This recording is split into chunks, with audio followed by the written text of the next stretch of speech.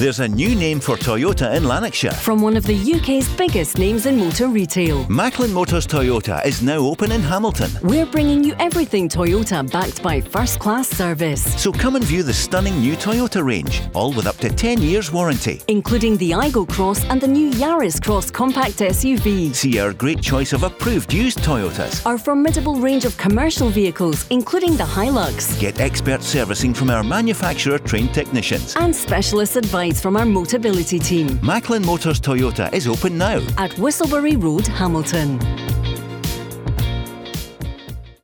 The Go Radio Football Show with Macklin Motors. Brand new Toyota showroom in Kennishead Road, Darnley. Let's go!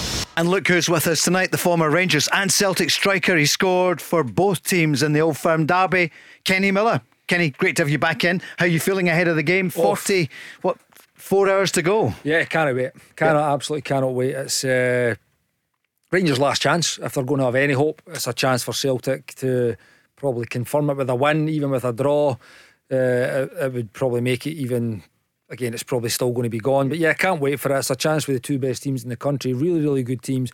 Go head to head. Rangers looking to right the wrong of that cup final defeat a few weeks back. Celtic, like I say, looking to probably go and clinch the league. He's in all white tonight, and in white and cream. He's back for the second time this week. The man who's at the club you were at this time last year, the captain, Stephen McGinn. Stephen, welcome back in. Hi Paul, good to be here. Good to see Kenny as well. Have you been exchanging a bit of chat about Falkirk? Yeah. Met him a couple of weeks ago at the Scotland game, so renewing the conversation. How are you feeling for Saturday? You've got your own derby against Dunfermline. Yeah, obviously it's a fixture. Speak about Rangers needing to bounce back. We need to bounce back. We lost to Dunfermline a few weeks ago, so yeah, looking forward to getting back out there and trying to right that wrong. Alan Hutton, he's been saying he believes Alan McGregor will hang up his gloves this summer. Kenny, what do you think? You're close to the scene, you know him so well, played alongside him. What do you reckon? Well, I must say, if Alan Hutton's saying that, he will definitely have some inside information. I hope he doesn't. I really do. I think he's still got a lot to offer. Arguably he's still the best goalkeeper in the country. He's definitely the best goalkeeper in the building at Ibrox. So he'll make that decision himself, and I know Alan will be giving his opinion. I think he will have had these conversations with Griggsy, but he does keep his cards close to his chest, and I think he'll be waiting to see how the season plays out. Are you saying Alan McGregor is a better keeper than Joe Hart? Or are you just talking about the Scotland goalkeepers? There's one to throw out, isn't it? Absolutely, and I think it's a debate there. I mean, Joe Hart's a wonderful goalkeeper, and he's had a real long career at the absolute top as well. But I still think, again, it's an argument, it's a good debate, and I think there'll be obviously half the city will say it's Joe Hart, and another half will say it's Alan McGregor. But for me, the bottom line is he's a top level goalkeeper, and he'll be big gloves to fill if he does retire. 0808 17 17 700. You know the number to speak to Kenny Miller, the former Rangers, Scotland and Celtic striker as well. He's pretty unique though, isn't it, Kenny? Not many people have played for both, and I know you enjoyed both times. Obviously you had 3 spells at Rangers and you're one of the greats of Rangers, but I know you enjoyed your time at Celtic too. Listen, I had a good year there. I've said on the show that it went and gave me exactly what I wanted, which was in a team who want to win leagues and win cups and play in the Champions League, and it served that. Like I say, personally I think it could have been better that year, to be honest, but it's not about individual things. It's about those clubs, Rangers and Celtic, being successful and winning trophies in that season, provided a league and a Scottish Cup and a last 16 venture at the Champions League, where we eventually lost to AC Milan. So like you say, it was a successful year. Obviously then left and went to Derby and came back to Rangers and had a successful spell there as well. So it was it's good successful times. You go to these clubs to win trophies and play at that level. No fans, no Rangers fans will be there. Stephen and I spoke about it the other night with John Hartson as well. We had loads of calls about it. It's such a pity. Kenny, what's your feeling about it? No opposition fans now for the 2 Old Firm games? You know, it's the fixture's the fixture, you know, and it's one of the biggest derbies in the world. I think the fans being there, and back not just 800 fans or the 1,000 fans, I think the 7,000, 5,000, whatever it was, I think that adds to the energy within the stadium, the edge and the rivalry, not only between the two teams on the pitch, but with the fans off the pitch. It just brings a different kind of energy, and I think it isn't the same spectacle without them. The game's still sensational. Let's say the 2 best teams in the country, and really, really good teams as well, hopefully going at it and showing their best levels. Not the levels we've seen in the cup final a few weeks ago. They're absolute A game. I would like to see the 2 of them go head to head, but no, it isn't the same type of vibe. with the passion and the energy that the fans bring. Do you think the handbrake will be off for both teams for this one? Are they both going to really go for it, or is it cat and mouse? What do you think? No, listen, I think there will be a bit of cat and mouse, because I think both managers will. I think more Ange will stick to the way. I mean, they've had great success against Rangers, particularly at Celtic Park over the last couple of seasons. It's up to Michael and Rangers to find a way to stop that and then impose their game, because Rangers have got good players, there's no doubt about it. It's up to the Rangers to really impose their game and get on top of Celtic. Kenny Miller, Stephen McGinn, Paul Cooney, you can call us now 0808 17 17 700 or join the conversation at Go Football Show. Stephen, I see Connor Goldson's in the press today saying Rangers went back to square one. They should have capitalised on winning the title 2 seasons ago, and they failed to. He's been talking about it. What did you feel about the article from the Rangers vice captain? Yeah, well, I think it's what maybe Rangers fans will want to hear, the honesty of it.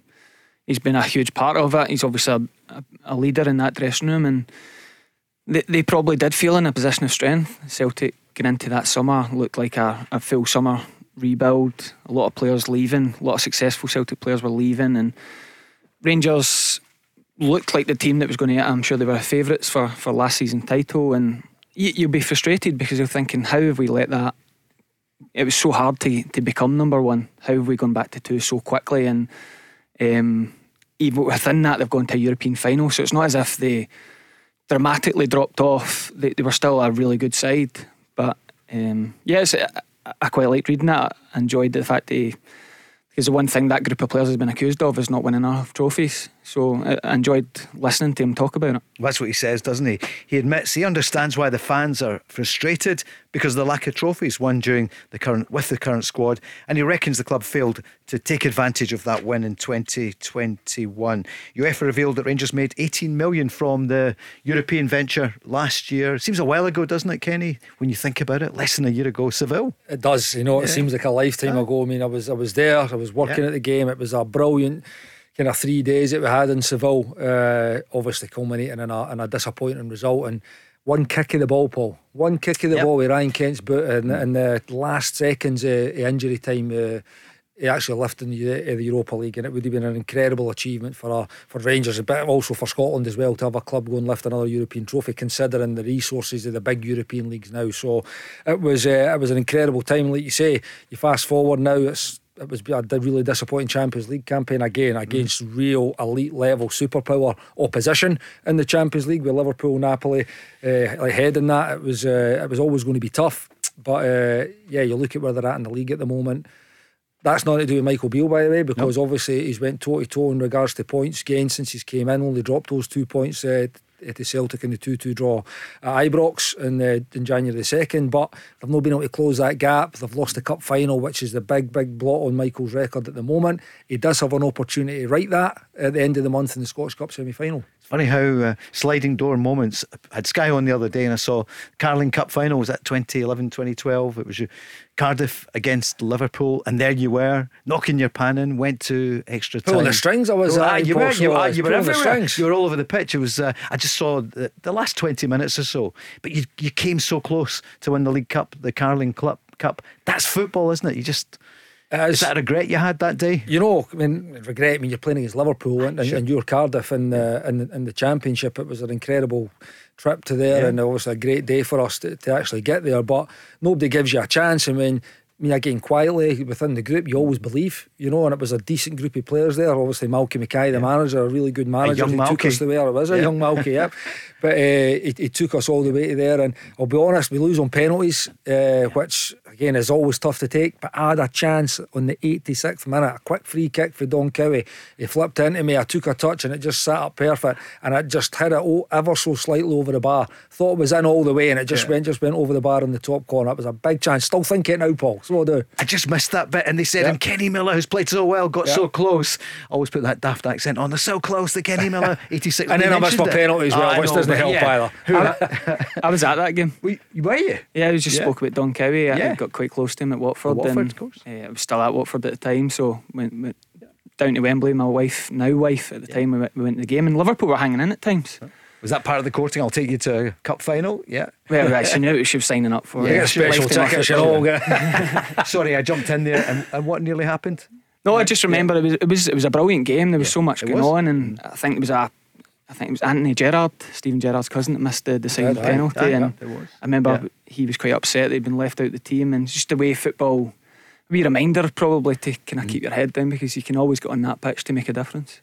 Stephen, the defender, is with us, getting ready for you're getting ready for this weekend. You've got the derby, and then it's only 3 weeks on Saturday for the game against Inverness Cally Thistle. Maybe talk about that. You might ask Kenny for a few tips. We had John Hartson with him the other night. We're trying to get a goal for Falkirk. It's funny how it happens sometimes. I know it's no laughing matter. They haven't scored a goal since that great win over Ayr United. Yeah, listen, they've had a good season so far. They're in obviously they'd much rather be going up automatically, but they're in a position now where they're going into that treacherous time of the playoffs. Again, even in that, the way that the structure is, you still want to make sure you get that second spot, because when you're going through that third or fourth spot, it's like the extra 2 games can be big. So it's there's going to be a positive end there, probably, hopefully, again for Falkirk. Again, I know how much it'll mean to them with everything we went through last season. If they can get to that cup final as well, it'd be an incredible achievement. Treacherous is a big word. It's a great word, but there is jeopardy there. You still get affection for Falkirk? You know, I had a great spell. I was fortunate enough that Martin Rennie took me in, and it was great to work alongside them. And it's a club that shouldn't be where they're at. You could feel the pain of the fans and the frustration when things were just talking about it before. And if things, as soon as you go that 1-0 down, irrespective of how the game's actually going or how you're playing, you can sense the frustration for the fans, because they've suffered a bit over the last few years. But hopefully it'll finish off on a real positive note for them this year, potentially a promotion and a cup final. So they've got a lot to look forward to, yeah. You can speak to Kenny Miller or Stephen McGinn. 0808 17 17 700. The Masters is underway. And Kenny, you love your golf as well. Who's going to win? I asked you in the office beforehand. You know, I've got a wee feeling for Rory this year, and I know he's right up there with the favourites, but he's right up there with the favourites in every tournament they enter. So I've got a hope that he can go and win it and complete that career Grand Slam with the majors. So yeah, fingers crossed for Rory. Scotty Scheffler will no be far away, and I know I'm just backing the favourites here, but listen, he seems to come into form at this time of season. Scheffler off at 1:36 local time. Stephen, what about you? Who's going to win it, do you think? The Masters 2023. The weather not so good this year. I don't actually know. I'd love to say honest. A name, throw out a name. See, I tried to look at you. I tried to look at you. I watch Sunday. So after the football's done on Sunday, I'll put it onto the Masters and enjoy that last day. But I'm not one of those that sit from Thursday afternoon through to Sunday night. Well, you know what, I normally would be strapped into the couch, you know. So I'm actually taking time out of my Masters, my favourite week of the year, to come here and do the Go Radio football show. And we're delighted that you have, Kenny. Thanks for joining us. And then on Saturday you'll be at the game as well. Obviously you'll be there. What kind of reception do you get when you go back to Celtic? Listen, it's been the last 2 times that I've been there working at it, it's been the 3-0 and the 4-0, so the place has had a real party atmosphere, and I've been sitting with a bit of a face like Fizz, you know. But it's you get in nice and early, and you miss the crowds coming in, and you can get parked up in your spot looking forward to the game, because again, when you're doing there, it's the best seats in the house, right on the halfway line. You got a perfect view of the game. It's that's it. I'm just hoping for a really good game when the 2 teams turn up and give their A game, because it would be really interesting to see when 2 teams turn up going at it, if they who would come out on top, because I really believe Celtic have been the team that have been in the ascendancy in the fixtures in the last 18 months or so, but I still believe Rangers are a really good team with some good players, and I think the January additions as well, they've not really experienced in full as yet, and it'd be nice to see them on the pitch on Saturday as well. Johnny has been on the socials asking for your teams, so give us your team shortly. Yep. Celtic and Rangers. We're going to go on the lines now, and John is on, a Celtic fan in Shettleston. Hello, John. How are you guys, alright? Yeah, hey, pretty good. John. Stephen, you good? Yeah, good. Just check. Kenny, all right? All good, yep, all good. John, what's in your mind? Well, I've just seen reports today. I don't know what he's making it, that potentially we're going to be without Hatate and Taylor on Saturday. I don't know, I'm not confident getting these games at the best of times, but I think Hatate will be a massive miss for Celtic. Taylor as well, but Hatate's influence has been unbelievable this season, and I think it'd be a massive loss to see what you think of that. Stephen? Yeah, I agree. I think Hatate's, since the World Cup, I think he's gone up a couple of levels. He's looked really special over the last few months. He's been Celtic's best player, in my opinion, since the break. But I would be more worried, I think, if Taylor. I think the drop-off from Hatate to O'Reilly isn't as big a drop-off as Taylor to Burnaby. I think the fitness of Taylor is even more important than Hatate, in my opinion. But I do get you're saying that. I think Hatate's having a real good season. Still no official word, Kenny. What do you think, though?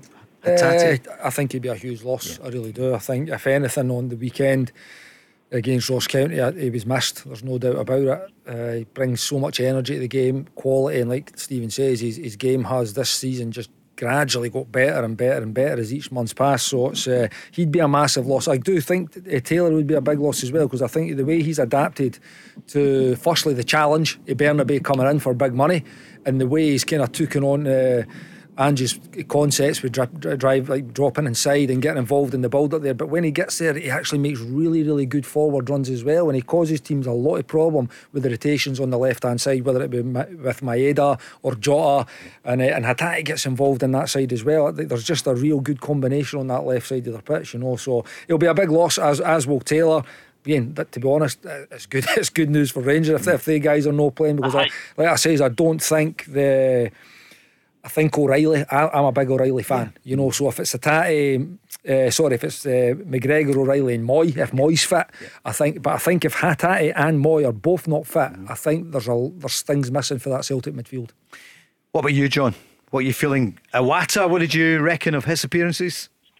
I liked Iwata. Yep. It seems to sits very well playing the number 6, and you kind of let McGregor get forward a wee bit more, but it's a very untested kind of midfield to go into such a big game. Do you know what I mean? I agree with Kenny saying, like, Hatate, Taylor's been brilliant, right? But if you're telling me I'm going to lose a left back, you're going to lose one of your most creative outlets in the team.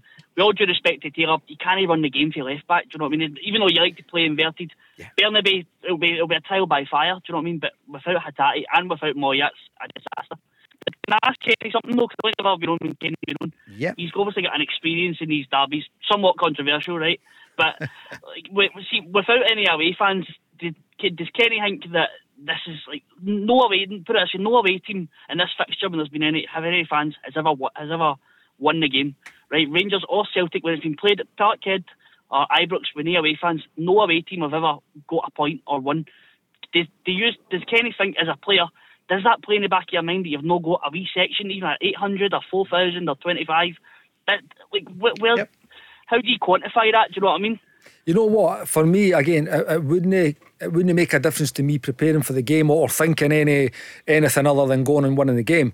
But what I would say is, and I've said it a million times, that the fans being there and the energy that they bring and just even the rivalry in the stands, what gets created, it creates a different atmosphere. So maybe, listen, there's maybe something in it. I would never go into a game, because I would go into games home or away that I wanted to win. It's another stadium, it's another set of players that are in front of you would want to win.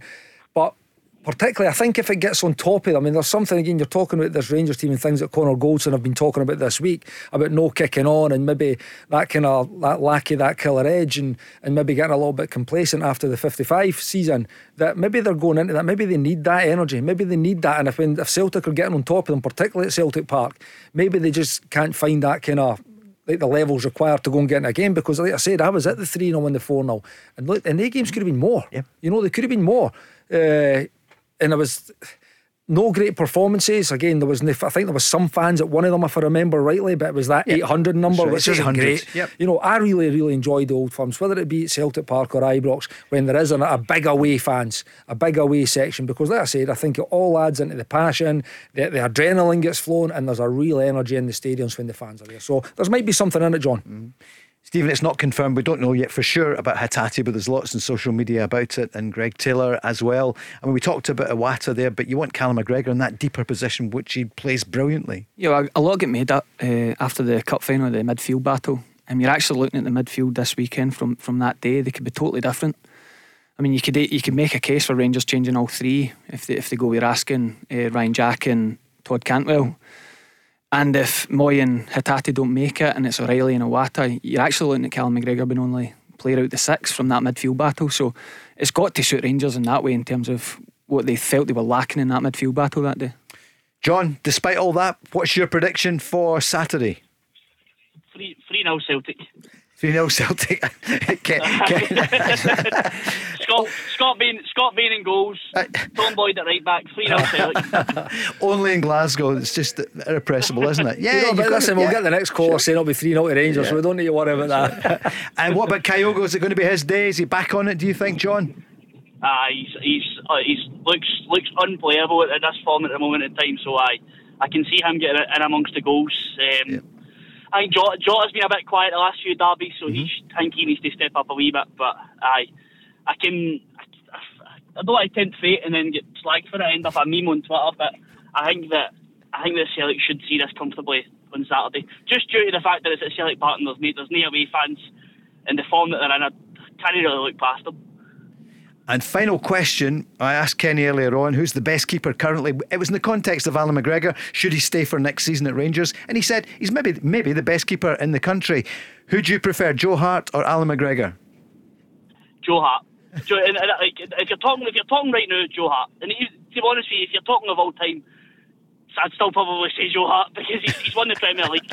He played for Manchester City. You know, it has to be Joe Hart for me. Daftest question of the day. Of course it was, okay, exactly. Yeah. Listen, John, thanks a lot for calling. Enjoy it. Are you going to the match? I am. 10 o'clock in the morning, book a Mad Dog for breakfast. Drink responsibly. Cheers, John. The Go Radio Football Show with Macklin Motors. Brand new Toyota showroom in Kennishead Road, Darnley. Let's go! Go Radio Football Show with Macklin Motors. Paul Cooney with Kenny Miller. And Stephen McGinn, lots of your calls coming in as well. We had a Rangers fan on, he's coming on now a few moments ago, the Celtic fan, who's a bit worried about, well, we're waiting to find out, Hatate may well be fit. Greg Taylor could be too, but Celtic have had uncharacteristically, Stephen, because for most of the season they've had very few injury worries.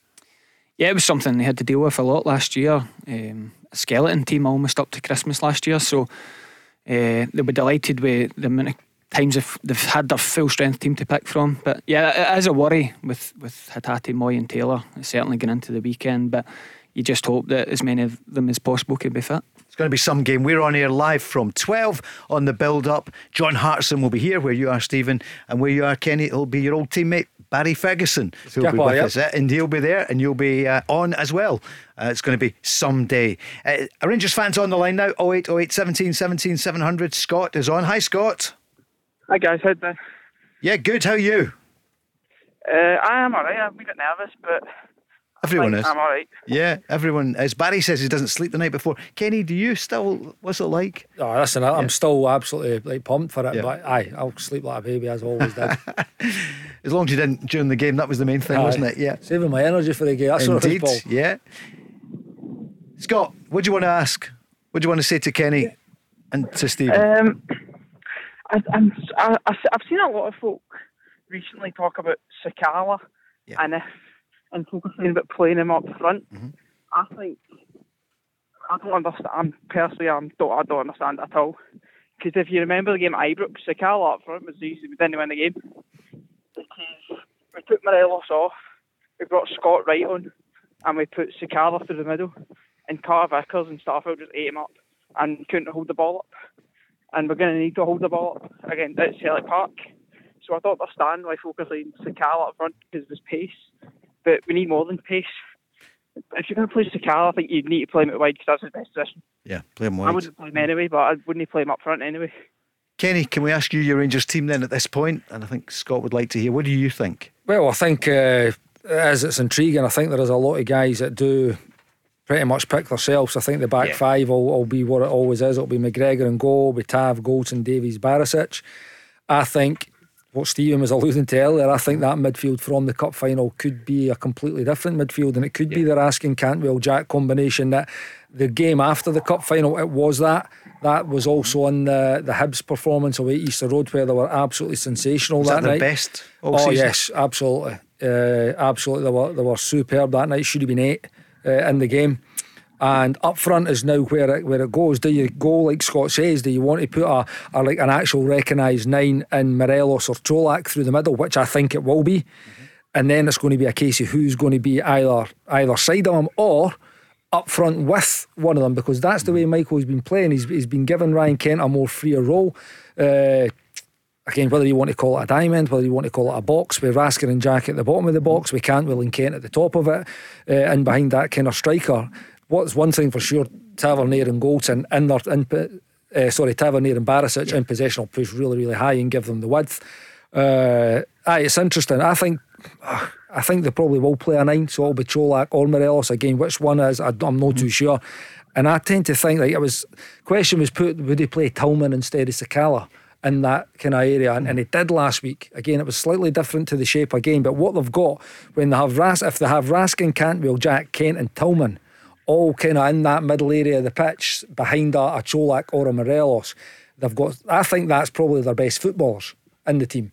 So, and I know Michael wants to play a certain way, and what he will want is to impose their game. He won't want to have Celtic to have 70% of the ball and they're constantly on, like, in their rhythm and in flow and asking questions. He'll be wanting to get pressure on the ball, and when Rangers get it, he'll be wanting to keep a hold of it and make Celtic chase. And I think the team that you've seen last week against Dundee United, it would be hard to leave someone like Tillman out, who scored the 2 goals, obviously. And I think if it was anyone, I think he could have been the guy that might have been sacrificed for a Sakala, unless he went like my big mate said this week, Big Boydie, he went like that type of false nine, or put maybe Sakala through the middle.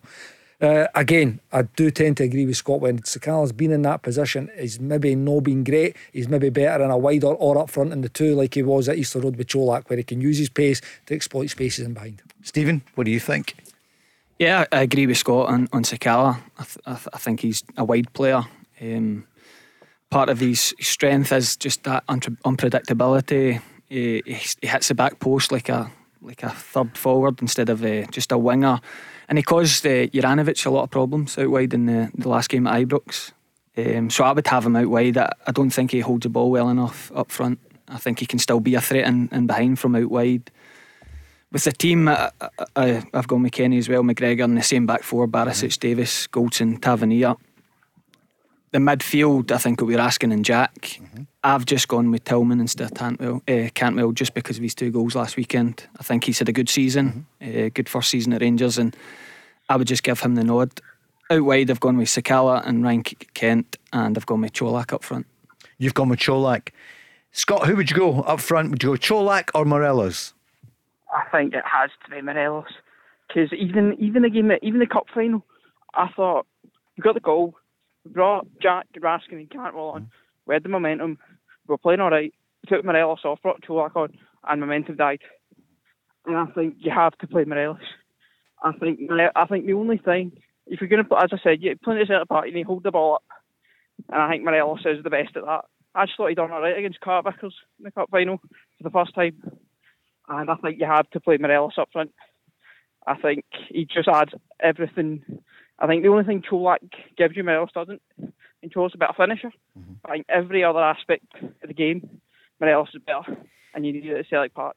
Kenny, you were a great striker for so long at Rangers and many others. What do you see when you see Morelos these days? He's frustrated. Has he still got it? Does he want to give it at Rangers? He's still got it. There's no doubt about it. It's if he wants to show it. You know, that's it. It's the choice that he can make.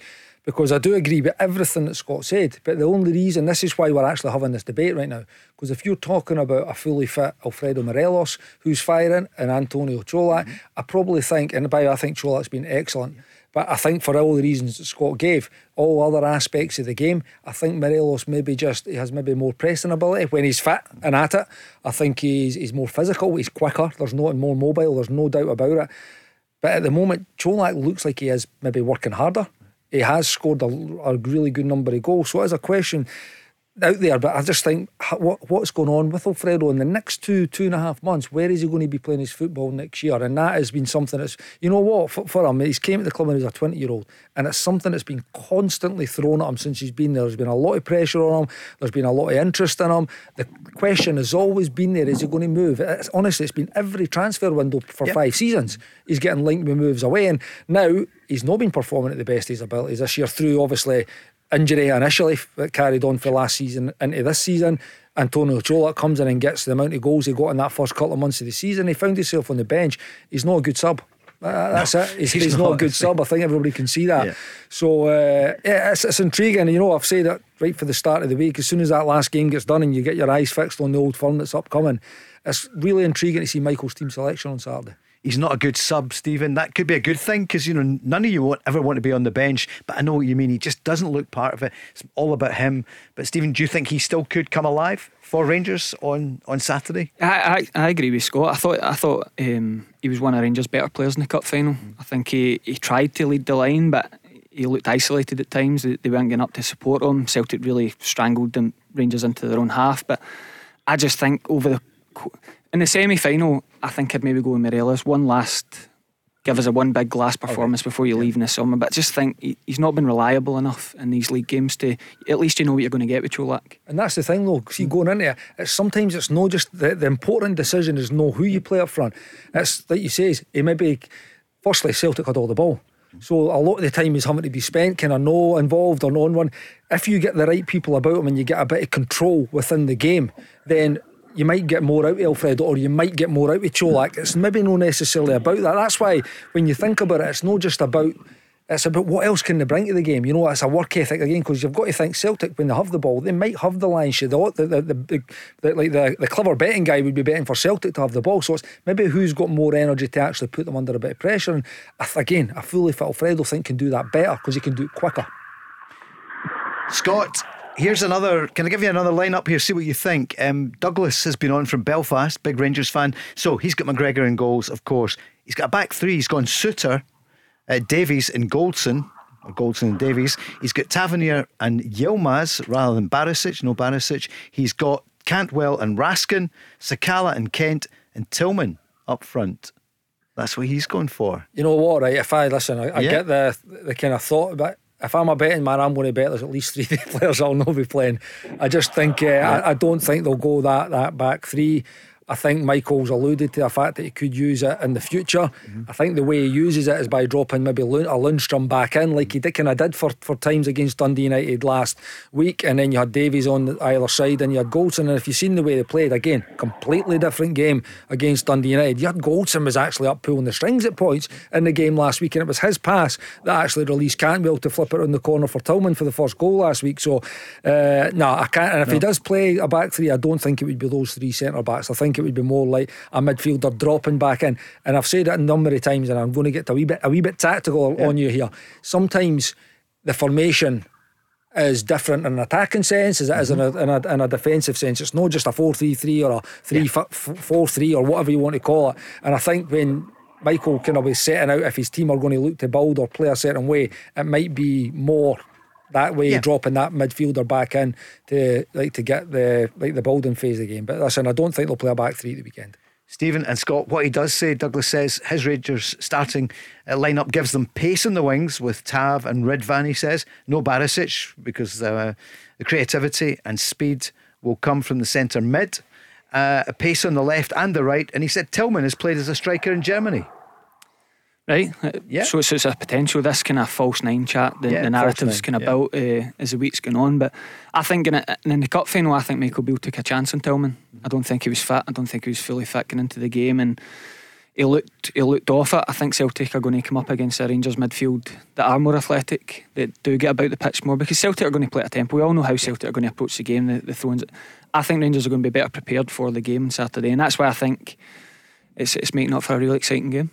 Sure will do. Scott, before we ask your scoreline, who's the better keeper in your eyes? Is it Joe Hart or Alan McGregor at the moment? At the moment, I'd probably say Joe Hart, because I think McGregor is. I think he should have went last season. I think he came on in the cup final, big goodbye, win a trophy. I think he should have retired then, and we should have signed a top keeper in the summer. And I think he's still a fine shot stopper, but he's never been that good at distribution, which you need more. And he's never really been good at coming for crosses, which he's struggling with now. And I think Joe Hart's form goes under the radar in terms of, I don't think he's been as good as he was last season, but I still think I'd pick Joe Hart over Alan McGregor Kenny? right now. You know, listen, it's everybody's opinions. You know, it's just. I know the guy. I know it's easy to say go and sign a top keeper. Who? And how much is it going to cost you? Yeah. You know, it's you've got one of the best in the business in goal already, and doesn't matter what age he is, he's still a top keeper. So if that's not a priority, and it needs to be Rangers moving forward, I get it. But when you've got limited funds and you need to maximise it, for me, there's way more areas of that Rangers team that need strengthened other than the goalkeeper. Because Rangers, and they need a striker for next season, because it looks as though Morelos will be away or whatever. This thing goes on year after year, what's going to happen there. And Scott, the chairman, has gone this week after, delivered the title for you 2 years ago, Douglas Park, lifelong Rangers fan. John Bennett, it's a succession, isn't it? Because he was the vice chairman. Does it matter to you as a big Rangers fan who is at the top of the tree? I think, as for me personally, no. But I think Stuart Robertson and Ross Wilson have to be next. I think if you look at the signings under Ross Wilson, there's maybe 4 successes, maybe 5 at a push. But when you actually look at the list, a lot aren't great. And I think Ross, if we need to win a league title, the biggest signing we can make is a director of football. But he's going to get this summer, isn't he, Kenny? At least this year. The manager says they're on course to get a number of players. He's happy with the budget, but it will be the defining summer for the director of football, I would imagine, because he's competing with Ange Postecoglou, who's been brilliant in the transfer market. And that's it, because in Glasgow that's the way it works. Yeah. Not only are you judged on the business that you're doing, you're judged on what's going on across the city. And Celtic have been very, very good in that department. Something Ranger, again, like Scott says, might be a bit of a 50-50 at the moment, but it's Michael Beale's first summer. I think he's brought 2 really, really good additions to the squad in on January in Cantwell and Raskin. He said he wants another number of players to be coming in. Again, there is a lot of shuffling to go within that Rangers squad with guys leaving and guys coming in. He seems really, really positive about the budget and the money he's got to spend to actually kind of refresh the squad. Again, I think rebuild's the wrong word. I think refresh is probably a better word. And again, really interested. They've still got a job to do, because what Michael will know is if there is not an upturn in the performances in these last 3 Old Firm games, and that leads obviously to a semi-final defeat in a trophyless season before a ball's even kicked, before one of these players enters back into Murray Park for pre-season, there is going to be a lot of pressure on Rangers manager and the Rangers team. I was thinking about this watching the Everton-Tottenham game the other night. I was thinking a couple of months ago the Everton directors weren't able to take their seats. That's right. Players were getting stopped on the way out.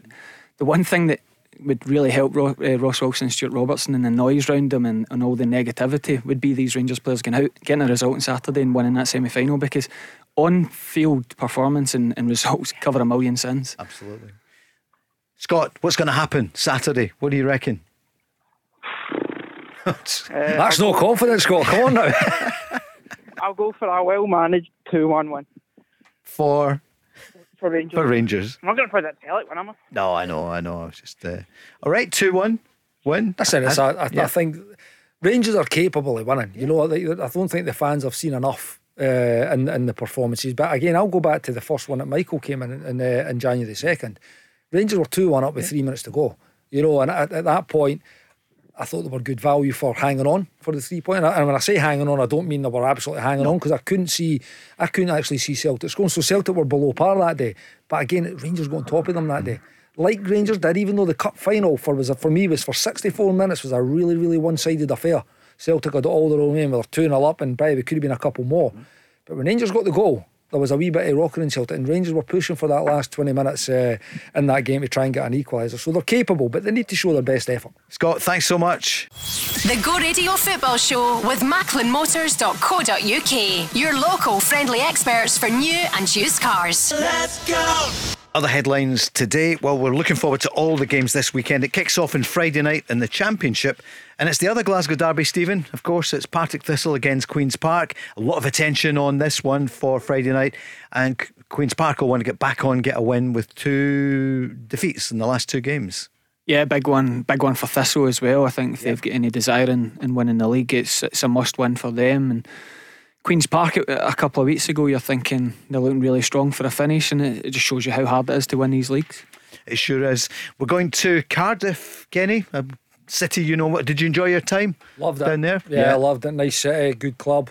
I said they had a decent enough year there. Made the playoffs, got beat with West Ham, had the Carling Cup final we've already talked about. Yeah, we had a really good group. There was a real Scottish influence to that team as well. Under Malcolm, you had big David Marshall in goal, Kevin McNaughton was there, you had Craig Conway, Don Cowie, you had myself up front. There was a real I think Paul Quinn was there at the start of the time as well. There was a real Scottish influence to the team there. It was a good year. And young Malky as well. Yep, young Malky was there as well. Yep, good Malky at the helm. So again, it was a good year. We were unfortunate not to get promoted. Just we came against the best team in the league in West Ham. in the playoff semi-final, and then obviously got beat with Liverpool in the Carling Cup. But good year. Let's go back on the lines. Joe is on, a Rangers fan in Cardiff, as we mentioned. Hi, Joe. Hi there, gents. Okay? Yeah, good, thank you. So is Kenny and Stephen. Hi, Joe. Too. Yeah, how's Cardiff today? Fantastic. Yeah. Yeah, it's got better throughout the day, gents, to be honest. It started off pretty grim and bleak, but now it's a really nice evening. So well, it's the same here in Glasgow. Are you coming up for the game? I know obviously you'll not be there as a Rangers fan, but are you going to be in Glasgow? I won't be. No, not this weekend, unfortunately. But I was up at the Rangers Kilmarnock game recently, and also the Dundee United game, and I thought we were quite impressed. So, yeah, I'd love to be there, but unfortunately won't be able to make it. And you'll have watched Kenny a few times over the years? Yeah, actually, it's great to be on, knowing Kenny's on the other end of the phone. But yeah, I was actually sharing with friends this week that I remember our Premier League season when Kenny grabbed the winner away at West Ham, and that was probably one of the best away days I've had away at Upton Park. So brilliant. Many fond memories.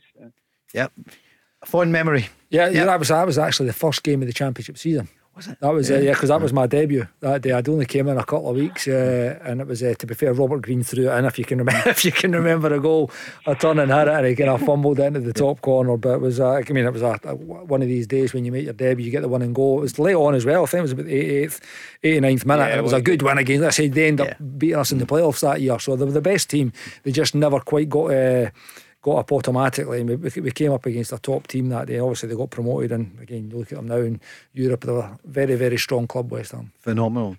Although bad result last night, I see David Moyes, he's still got the backing of the owners, and we hope that continues. You know, a Glasgow boy, we're all proud of what he's done in management. But Joe, more importantly for you, what are you thinking? What do you want to ask Stephen McGinn and Kenny Miller about the game on Saturday? Yeah, I'd just like to know where they think the game will be won and lost, because in my view, like, Rangers have lost it mainly in the midfield area in the last, particularly the last Old Firm. I thought Michael Beale got the team selection all wrong at Hampden. Even when Duo was in, we seemed to get overrun in midfield, and I just wondered if the guys agreed with my take on it, really, that generally when Rangers haven't performed very well recently in Old Firm games, it's been because we've been poor or haven't got enough of the ball in midfield. Stephen, what do you feel? Well, getting into the game, I think, especially first half, I think Rangers are going to have to stand up to an onslaught at times. I think that's the way Celtic come out. But I think where Rangers can cause Celtic real problems is set pieces. I think there's a size difference. I think they scored a goal in the cup final from a set piece. So I think the delivery from Barisic and Tavernier is key. But I think both teams will score in the game. I think it'll be I don't think Rangers. I think a draw finishes the league. I think that's it done. So I think Rangers need to come out and try and win, and Celtic are going to play that way. So, but I think for Joe's point of view, I think set pieces will be crucial. Kenny, you know, I think it is a wee bit kind of cliche that when it's the engine room, you know, games can be won and lost. I think what it can give you is control. You know, I mean, games are won and lost in both boxes. That is it. It's about who takes their moments, and Celtic have been pretty ruthless in their moments where in the particular games at Celtic Park. But what you can give is, again, if Celtic get control of the game through McGregor, if Fatati's fit, or O'Reilly and Moy, I think what it does, it just gives them that momentum, you know, and it gives them the control of the game, and they can ask more questions of that Rangers backline. But I've said Rangers, like, as much as you need to stop that, it is so important that on the ball, when Rangers have got the ball, they make more of it, and they don't just panic and giving it away, which is, again, just gives it back to Celtic. It gives them that rhythm, and once they get into their flow, they're a really, really dangerous team. So, but Rangers have got good players, you know, really, really good players as well, whether it's Cantwell, Raskin, Jacks, Lundstrom's, Tillmans. Again, you're not even talking about guys like Kadji and Arfield are not even mentioned in the team selection now, and these guys are really, really good players. So there's, like I said, there's two good teams going with two good squads within it. You just want to see a really, really good game. So Rangers, you feel, Kenny, better now than they were early in the season? Stronger? I think I think where they're at now is, so when Michael came in, they had 4 or 5 games going into that last Old Firm. They have got better. Yep. They've had he's had a real impact on the team and the players within the team as well. I think the individuals within it are happy that he's there. They're enjoying working with him again, and I think you've seen a real upturn in the individuals' performance, also within that team performance. The end product that Michael's looking for, you're never going to get perfection, you're never going to get there, but you can always strive for it. I think you've seen flashes in Michael's time. Again, you go to Tynecastle, you look at Easter Road, they were absolutely sensational. I was at the next game, it was a cup game, it was Wraith, I think.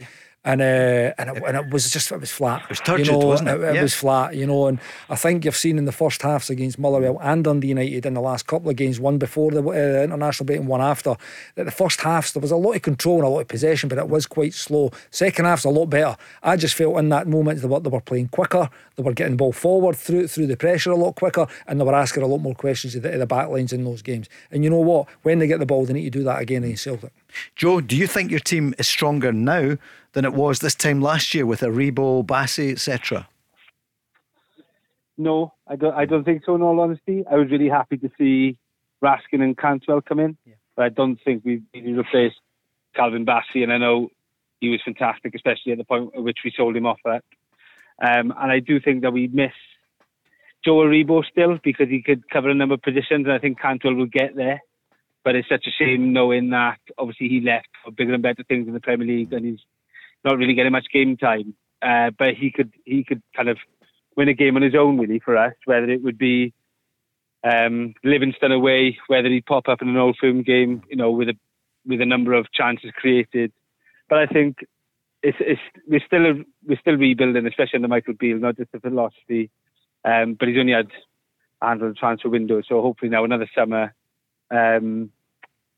under his belt, he'll have a proper look at the transfer market.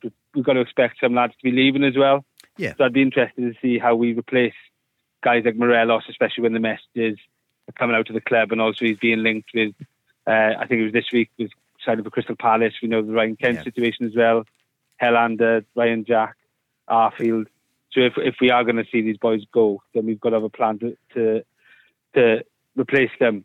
But if I'm honest, I don't think we've been as good this year as we were last year, and I think that showed really as well, especially in the first half of the season. But I think Michael Beale is the right man to take us forward, and hopefully now we can strengthen properly and robustly in the summer, and we can go again and hopefully go up 56 next season. Stephen, the manager hasn't done much wrong, has he? Apart from the lineup against Celtic, and people feel Raskin at least should have played, but he didn't. What do you feel about Michael Beale?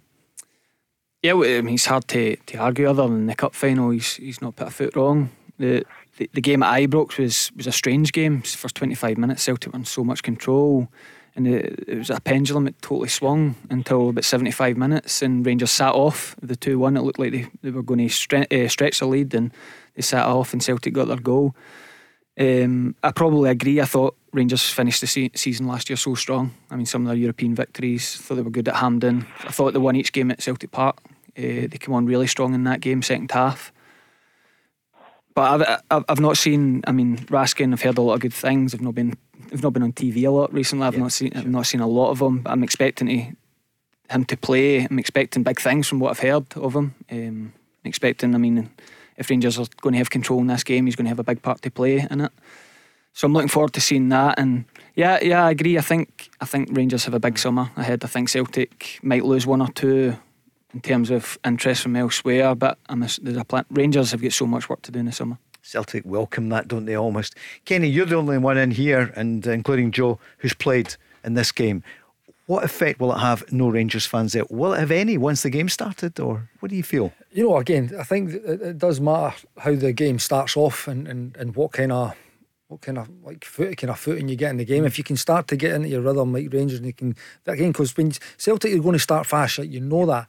But you can also counter it by you starting fast, you know, and making the most of it, because you're going to have the ball. You know, it's up to you what you do with it. And when you've not got the ball, I think Michael he done a presentation on our pro licence, and he talks about a kind of a control and owning the pitch with or without the ball. So even when, and I know he spoke a lot about his off the ball stuff of late, you know, and how well his team's pressed and the energy they've showed and the discipline within it. So listen, it's all going to have to come together, in possession, out of possession. It's all connected. It's going to have to come together to go and get a positive result at Celtic Park. There's no doubt about it.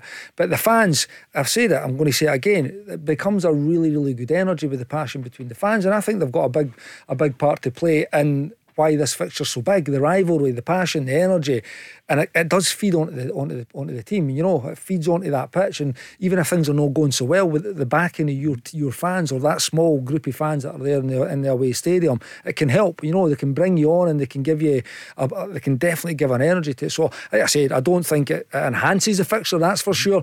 Does it diminish it? I wouldn't say so, but it just, for me, it just takes an edge off the actual atmosphere within the stadium. And of course, this time, uniquely, there'll be no Rangers fans there, and it'll be the same at Ibrox next month. Joe, before we go to the news, what's your, all the way from Cardiff, what's your scoreline? What's going to happen Saturday lunchtime? Saturday lunchtime. I think it will be score draw, gents. To be honest, I'd love to say that. I think we'll turn them over, but I can see us. I can see us starting brightly.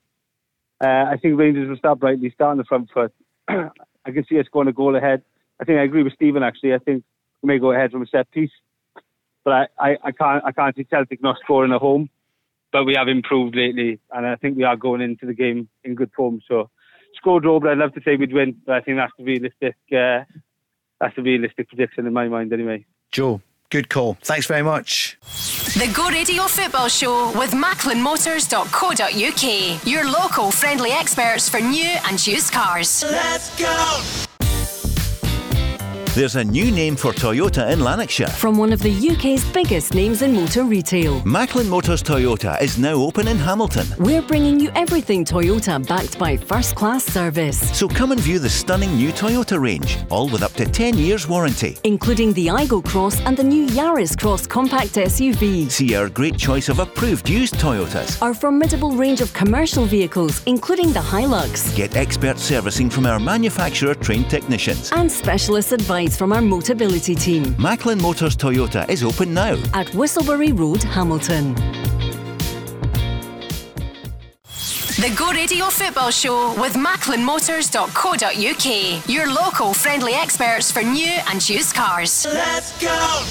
Hour 2, and I think I'm on my own because Kenny Miller and Stephen McGinn have been chatting tactics during the news. It's absolutely brilliant, and about how you create space, how you exploit it, and then how the defender would have to chase you. So the two of them were heading for the car park there. Kenny Miller, aged what, Kenny? 30? 43. Aye. Never. And young John, Stephen as well. It was Big John Hartson the other night. Stephen, aged 32 or whatever. 4. Yep.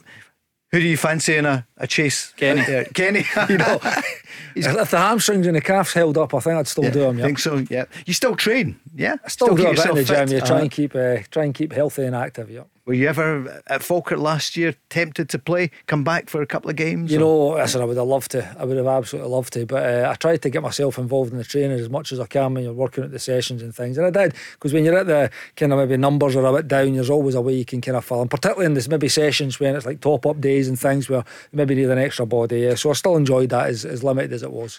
Looking forward to the weekend, kicking off Friday night. Queen's Park are at Partick Thistle, and then Saturday 12:30 kick-off. We're on air here in Go Radio Football Show with Macklin Motors, Barry Ferguson and John Hartson for Celtic against Rangers. Is it finally, if Celtic win or even a draw, is it over, Kenny, would you then say? If it's a draw, which is what Joe said before, the Rangers fan said a draw, what would you say? You know, I think it would be, yeah, because I think even with a Rangers win, all it does is just pose a question. Okay. It poses a question if they can deal with a wee defeat after an incredible run without one, and it just ask that question a little bit. But still, Celtic would be massive favourites even if Rangers win. We're going to hear from Callum McGregor in a few moments. He's been in front of the media.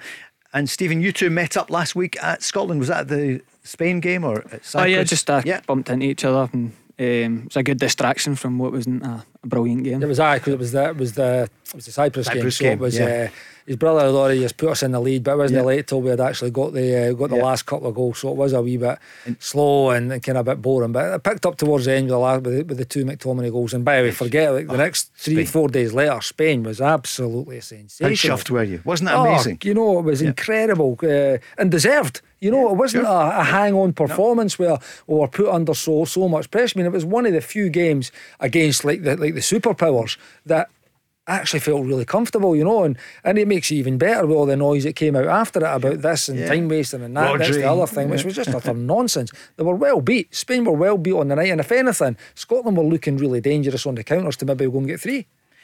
And his brother John is chasing you now in the goal chart. Isn't that amazing? He's got 16 goals. You've got how many are you? 18, yeah. 18, yeah. Listen, he's not going to just pass me. He's going to pass the next couple on that list. There's no doubt about it. And can he make the all-time top of this? And I think he can, but it's going to be a big ask, that's for sure, because Yeah, he seems to think. Good thing about John, and I think the way they're playing at the moment, it really, really suits him. The way that the team plays, the way he's getting deployed in that kind of more advanced role, I think it really, really suits. And that's what, it's not just him. It suits the way they play and how Steve's kind of put them together.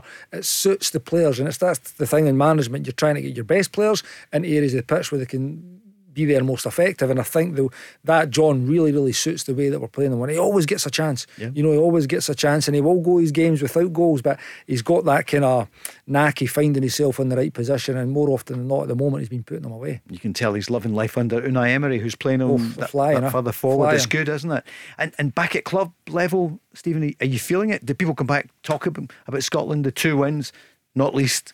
Yeah, there was a buzz. Spain, I mean, there was a buzz, and it was what Kenny said. It was the way we did it. It wasn't like we were hanging in for dear life, and Spain had 35 shots, and like it was with France, by the way, when it was a France 1-0. Sure. It was incredible. Gordy was patting everything off everywhere, and you're needing Trezeguet and think there's sky things over the goal. Let's hear from Callum McGregor, of course, who played such a big part with Scotland. But it's all about Celtic against Rangers for him. He's looking to lead Celtic to another title. And if they win on Saturday, they would be, well, that would be it, wouldn't it? Let's hear from the Celtic skipper about what a win would mean on Saturday. It certainly strengthens our position. You know, we're sort of running out of games now, obviously. Our focus is as always, to try and play our best game of the season when it comes next. And this one is on Saturday, so we'll be trying to do the absolute maximum to win the game, and if we do, then of course we understand what the consequence of that is. It puts us another win closer to where we want to be. So for us, that's the full focus, and like you said, after the game we'll see where we are. It's judgment day, isn't it, for the game? Even a draw, as you mentioned, Celtic would then be 9 points in it. If you think of the draw, and if Rangers win that game at Ibrox, it's still 6. I mean, this Celtic team haven't looked like dropping many points this season. So who's the 2 teams that beat them? And even then, it still comes down to goal difference. So I think it's a must-win for Rangers. He was asked about no fans. It's all Celtic fans at Parkhead on Saturday. I think it can a little bit. You know, I think I've spoke about this before. You know, I think hopefully as a spectacle we can sort of get it back to, you know, where it was maybe a few years ago, where there was bigger crowds in the stadium. I think it just adds a little bit of something different. So of course we have to accept it for the time being. And you know, my thought is that hopefully we can get back to, you know, having the bigger allocation what we've had a few years ago. And Stephen, that's good. That's strong. That's the Celtic captain saying he prefers there being an allocation for the opposition fans. Yeah, well, I'm playing in a game on Saturday when our rival fans will come and goad us for their position in the league. And I wouldn't want it any other way. It would lessen the fixture if that was just the Falkirk fans at the game. It's a big part of the game. Even going back years, you think about this game this weekend. If you're going to the game, you're sitting at the game, the spells where Celtic will go down for their warm-up into a corner, a big celebration. Rangers will go for their sprints just before they get into the dressing room for the last team talking. There'll be a roar from the Rangers end. It just all adds to the theatre and the buzz of and excitement building it, getting into what should be a world-famous game, but it is diminishing it, I think, in my opinion. And the colour as well, you know, for the everything all over the world. Yeah. Exactly. Apart from what you hear the last few games with the limited about the objects getting thrown, that's no good. That the safety first needs to come into it, but the big allocations, I mean, it just totally makes it. Peter Grant there last night was saying when he was playing, it was bigger crowds. You know, the stadium was bigger, both of them, and there were 18,000 Rangers fans at Celtic Park, Kenny, and that's the atmosphere then would be off the scale. It would, and I think it's quite powerful when you've got the Celtic captain coming out and saying words to that ilk, because it's sometimes you have to toe the party line and you go along with what the clubs and I get it, but it would be great if the clubs could get together and actually do exactly what Callum said. They're kind of come up with some kind of solution to get that allocation back in both stadiums, because it's not just about one or the other. No. In both stadiums, because like Stephen says, it all plays part of the fixture.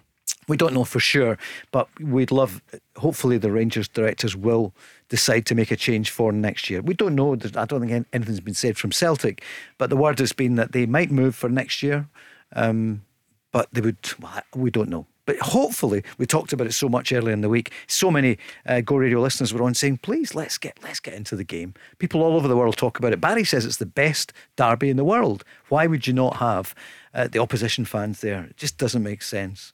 Back to the game itself, the the Celtic captain was asked what about the Rangers captain and the respect that he has for him. Yeah, of course, he's done great as well. He's the captain of a big side, a big club as well. So, you understand the responsibility that goes with that, and just for me in that side as well, what you need to give in your personal life to be able to do the job properly. So, of course there's a mutual respect there, but of course both of us are doing everything we can to make our club successful, and when we cross that white line onto the pitch, then you want to give everything that you can to, like I said, make your club successful. Kenny, good to hear. Aye, listen, I think he's since he stepped into the role as the Celtic captain, he's just taken it in stride. His performances have stayed. Again, he's a player that he doesn't go under the radar because he's for me he's still probably the most influential player in the Celtic team, that's for sure. But he's just, I think, with the guys that get the headlines, the goal scorers, the jotters, and again, coming in when you're a foreigner as well, you seem to get kind of more praise than the wee Scottish guy who's just there every single week giving you 8.5 out of 10. But he's taken on that responsibility. He alludes to it there. It is a responsibility, not just on that field and not just the day-to-day standards that you need to be setting. It's a way in your personal life as well. It's a massive responsibility to be the captain of these two teams, and he's taken it in stride, and he always seems to say the right thing as well. Like I said, even down to the ticket into this game, it's a powerful message when he's actually coming out and saying that, because sometimes you actually have to go with what the powers that be decide, but it's he's stepped into that role great, and again he will be one of the main players in this game on Saturday because he's the conductor of the Celtic orchestra. He is indeed, and he'll be hoping to be in his usual role, but we'll find out if Hatate is there in front of him. Two things on that for both of you, I would say. Connor Goldson in the press today in that interview, it's an excellent interview, but he says, would it be a Rangers legend? I need to win more trophies, and it would be the same story, wouldn't it, for James Tavernier as well? He's been a really good servant for Rangers. He's in the Hall of Fame at Ibrox, but what does he need to do to be a Rangers great for the Rangers skipper? Exactly what Connor just says. You need to put more trophies and titles, because again, I'm not any. When I go look at England, like Leicester won that Premier League, and it was an incredible season that they had, and some wonderful players within it. It just seems to feel, and I've said it before, that, and again Connor's saying it again, once you win 55, there was like that's it, it's been done. Well, and the actual number, it says it's 1 of 55. There was huge significance on it, and a lot of pressure on that team to do what they did that year and win the title and stop Celtic from getting 10 in a row. And they'll always be remembered for that. They will always be remembered. But that's not the end game. And he's even saying there they thought they could have kicked on, and everything that was going on across the city. What a chance when you've got the foot on somebody's throat. You don't let them up. And Connor's alluding to that. He knows the answer for James Tavernier, for Connor Goldson, for any other player in that time, again, outside probably Steve Davis and Alan McGregor, to be considered and to be talked in that kind of regard. You need to be putting more trophies on the board, and it's not just about that one, and the job's done. It's, see, when you've done it, you've been there and done it, it's a relief. You put it down, and next season you're moving on to the next one. You need to go do it. And I was fortunate enough that played some real good players over that kind of 2008 to 11 spell, that we went and put that kind of run in. One was done, then it was the next one, then it was the next one. And that's the mindset you need to have to represent both of these clubs. And that's what winners do, isn't it? And that's what Celtic are doing at the moment. And that's the thing. And Rangers need to try and find that way to overcome it. It was never in the script, though, Stephen, was it, that Celtic would lose in that season? Because Celtic had been so far ahead, 9 in a row, 4 trebles, isn't it? It was. Yeah, 4. I think people, when you look back in years to come, Kenny and Stephen, 4 trebles in a row, and it wasn't supposed to happen. But Celtic took their eye off the ball or whatever, and I know the COVID year didn't help. And then Rangers won the league by 25 points. But as Kenny said, as Connor Goldson says, why didn't they kick on from there? Now, I know the record books will show they got to the European final, and they were just that kick away from winning it. But in the league, it's strange, isn't it, with football? You never know what's going to happen. No, but it's an interesting insight from Kenny when he's thinking, like, they have reached that target, and there was a significant celebrations across the city, half of the city, about reaching that landmark and stopping Celtic doing the 10 in a row. But did they drop off? I'm sure within the walls will say this is a start, but did they, without meaning it? I mean, going through it a minute with Falkirk, got to the semi-final and we haven't scored a goal in the league. We've not scoring all season, all of a sudden we can't score. Was there a drop-off in terms of within the club, instead of that old mentality that Kenny refers to when you just say, right, next one?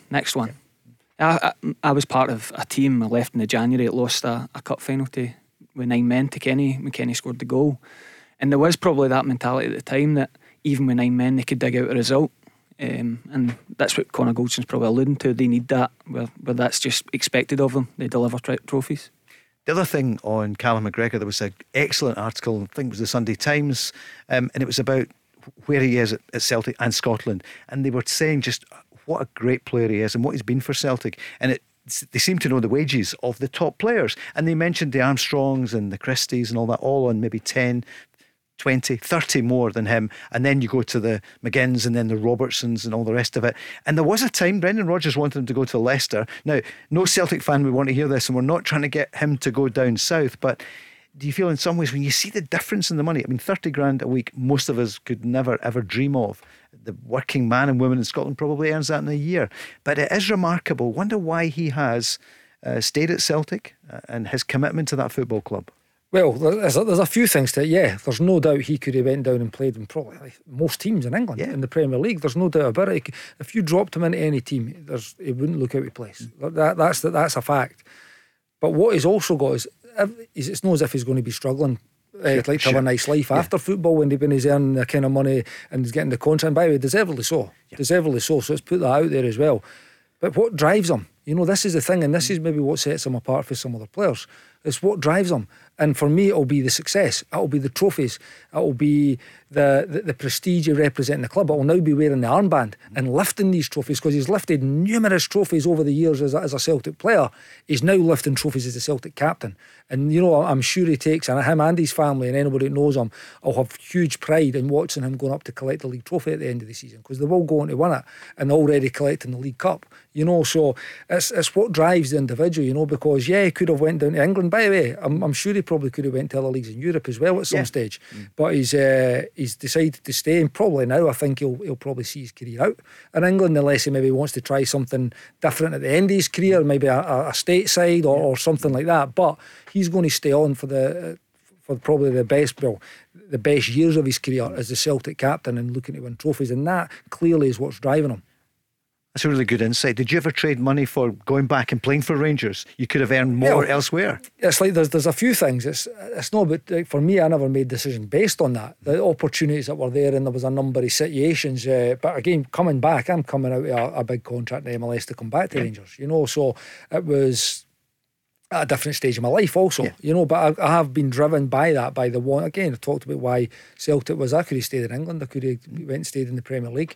But I went to Celtic so I could play in the Champions League and I could hopefully win trophies. You come back to Rangers, it's the same. There was opportunities to stay in the Premier League, but no, I wanted to go back to Rangers. So again, not so much in the money, there's no talk about the amount of money that these guys are, but what drives them, and I think that's what sets them apart as such a top player, but also representing that club. And they absolutely did say that he could play in Europe and wouldn't look out of place.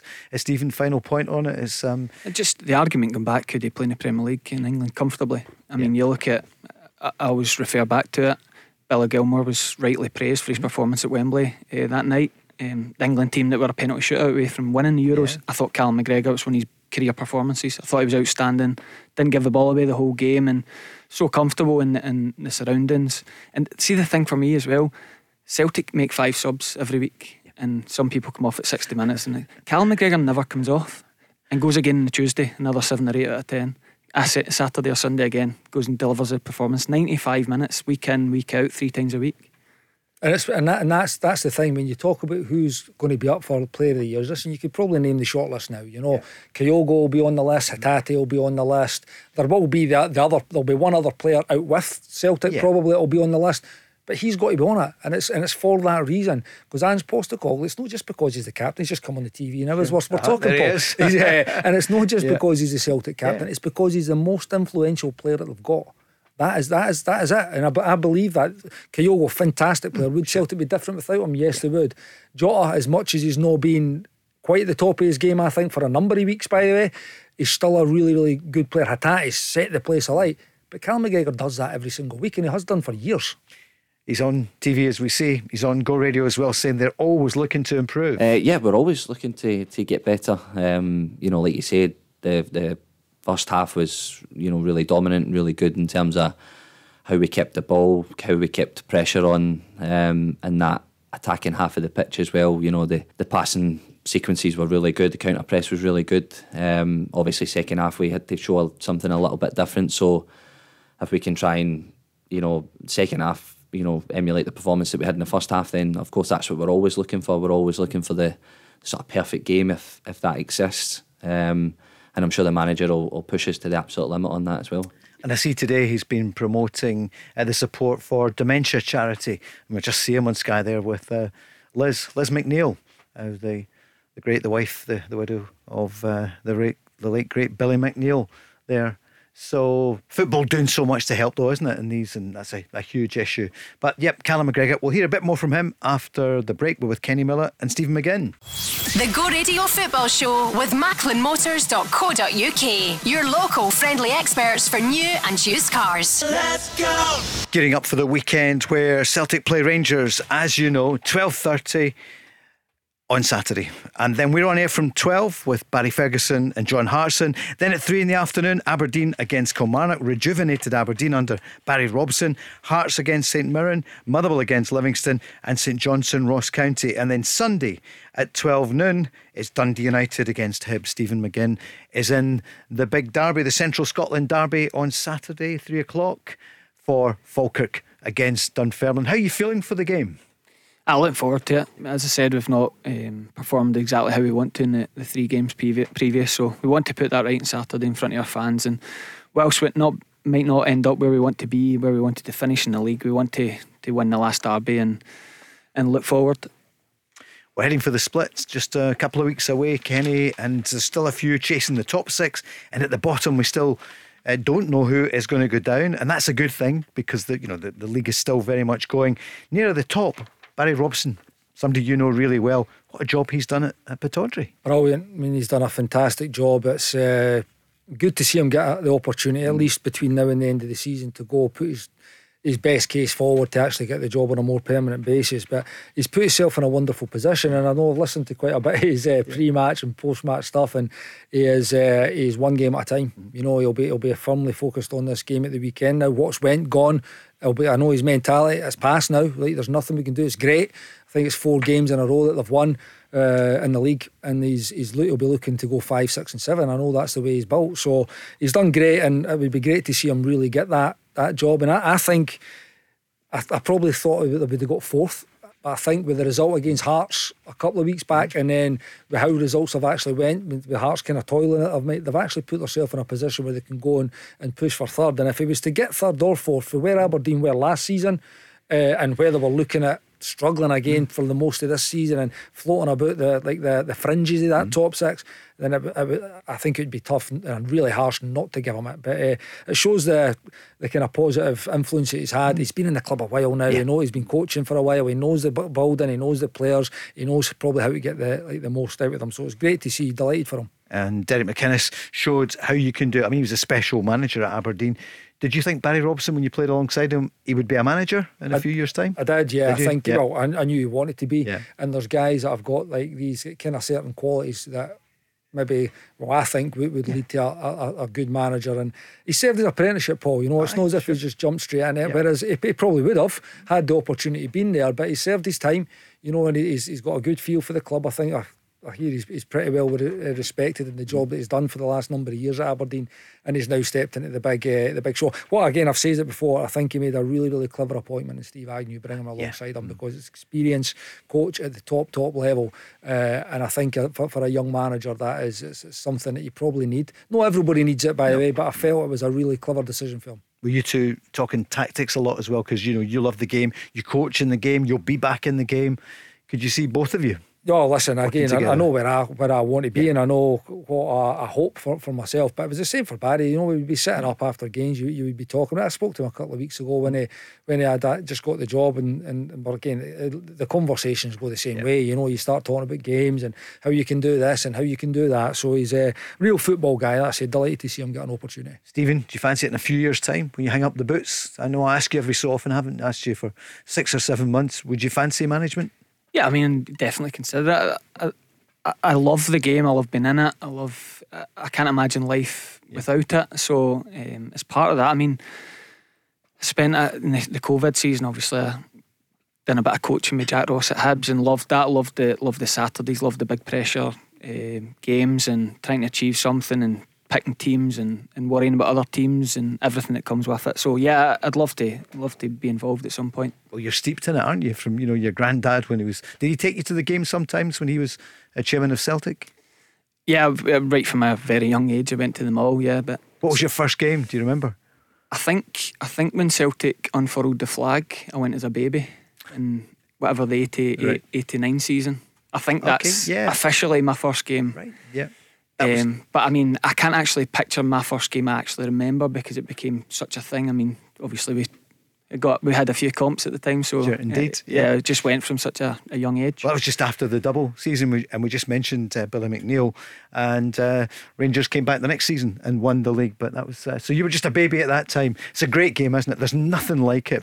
And you know, Paul, that's the thing when you're a player, like there is nothing that can replace. You know, having the boots back on, and when you are like obsessed with it, and you're so you've been your life. It's been your life. You know, I mean, for me, it was 24-year career, like for 16 leaving school to playing till 40 and then going straight into coaching. Like it's been 27 years. It's been part of your life, you know, a big part of your life. So the next best thing is being a coach or being a manager, and you know, it's a different buzz, you know, when you're working super hard through the week to, again, I love watching the opposition. How can we get the better of them, and then how does our players fit into how we can go and hurt them, how we can stop them. It's the best thing, and when you see that come to fruition on a Saturday, it's great. Did you think it was a better buzz as a coach or a manager when you win? You know, it's probably not. I think you can maybe take a bit satisfaction out of it because you've again, particularly if your team does what you want, and then they go and they put a performance on that you've worked and you've kind of as a coaching team and as a team and a group, as a footballing group, you go and put it into plan and it works, you know. But nothing replaces being a player, you know, scoring that goal, you know. See, when you actually think I'll never play football again, it's like, you're like, well, wait a minute, what's going on? I need to play another year, you know. So that's why I actually say you play as long as you can, as long as your body's willing and you're still able to do the job to a level that you want and you've been accustomed to. Then you play as long as you can, because you've got another 40 years to be a coach or a manager after it, if you're lucky enough. You hear that, Stephen McGinn?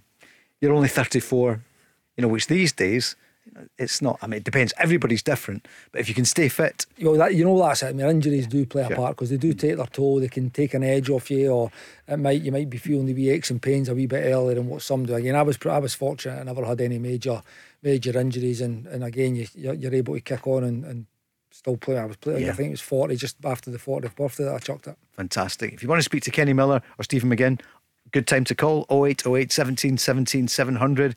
It's Callum McGregor. We haven't heard from the managers for a few days, so tomorrow night we will hear from Michael Beale and from Ange Postecoglou.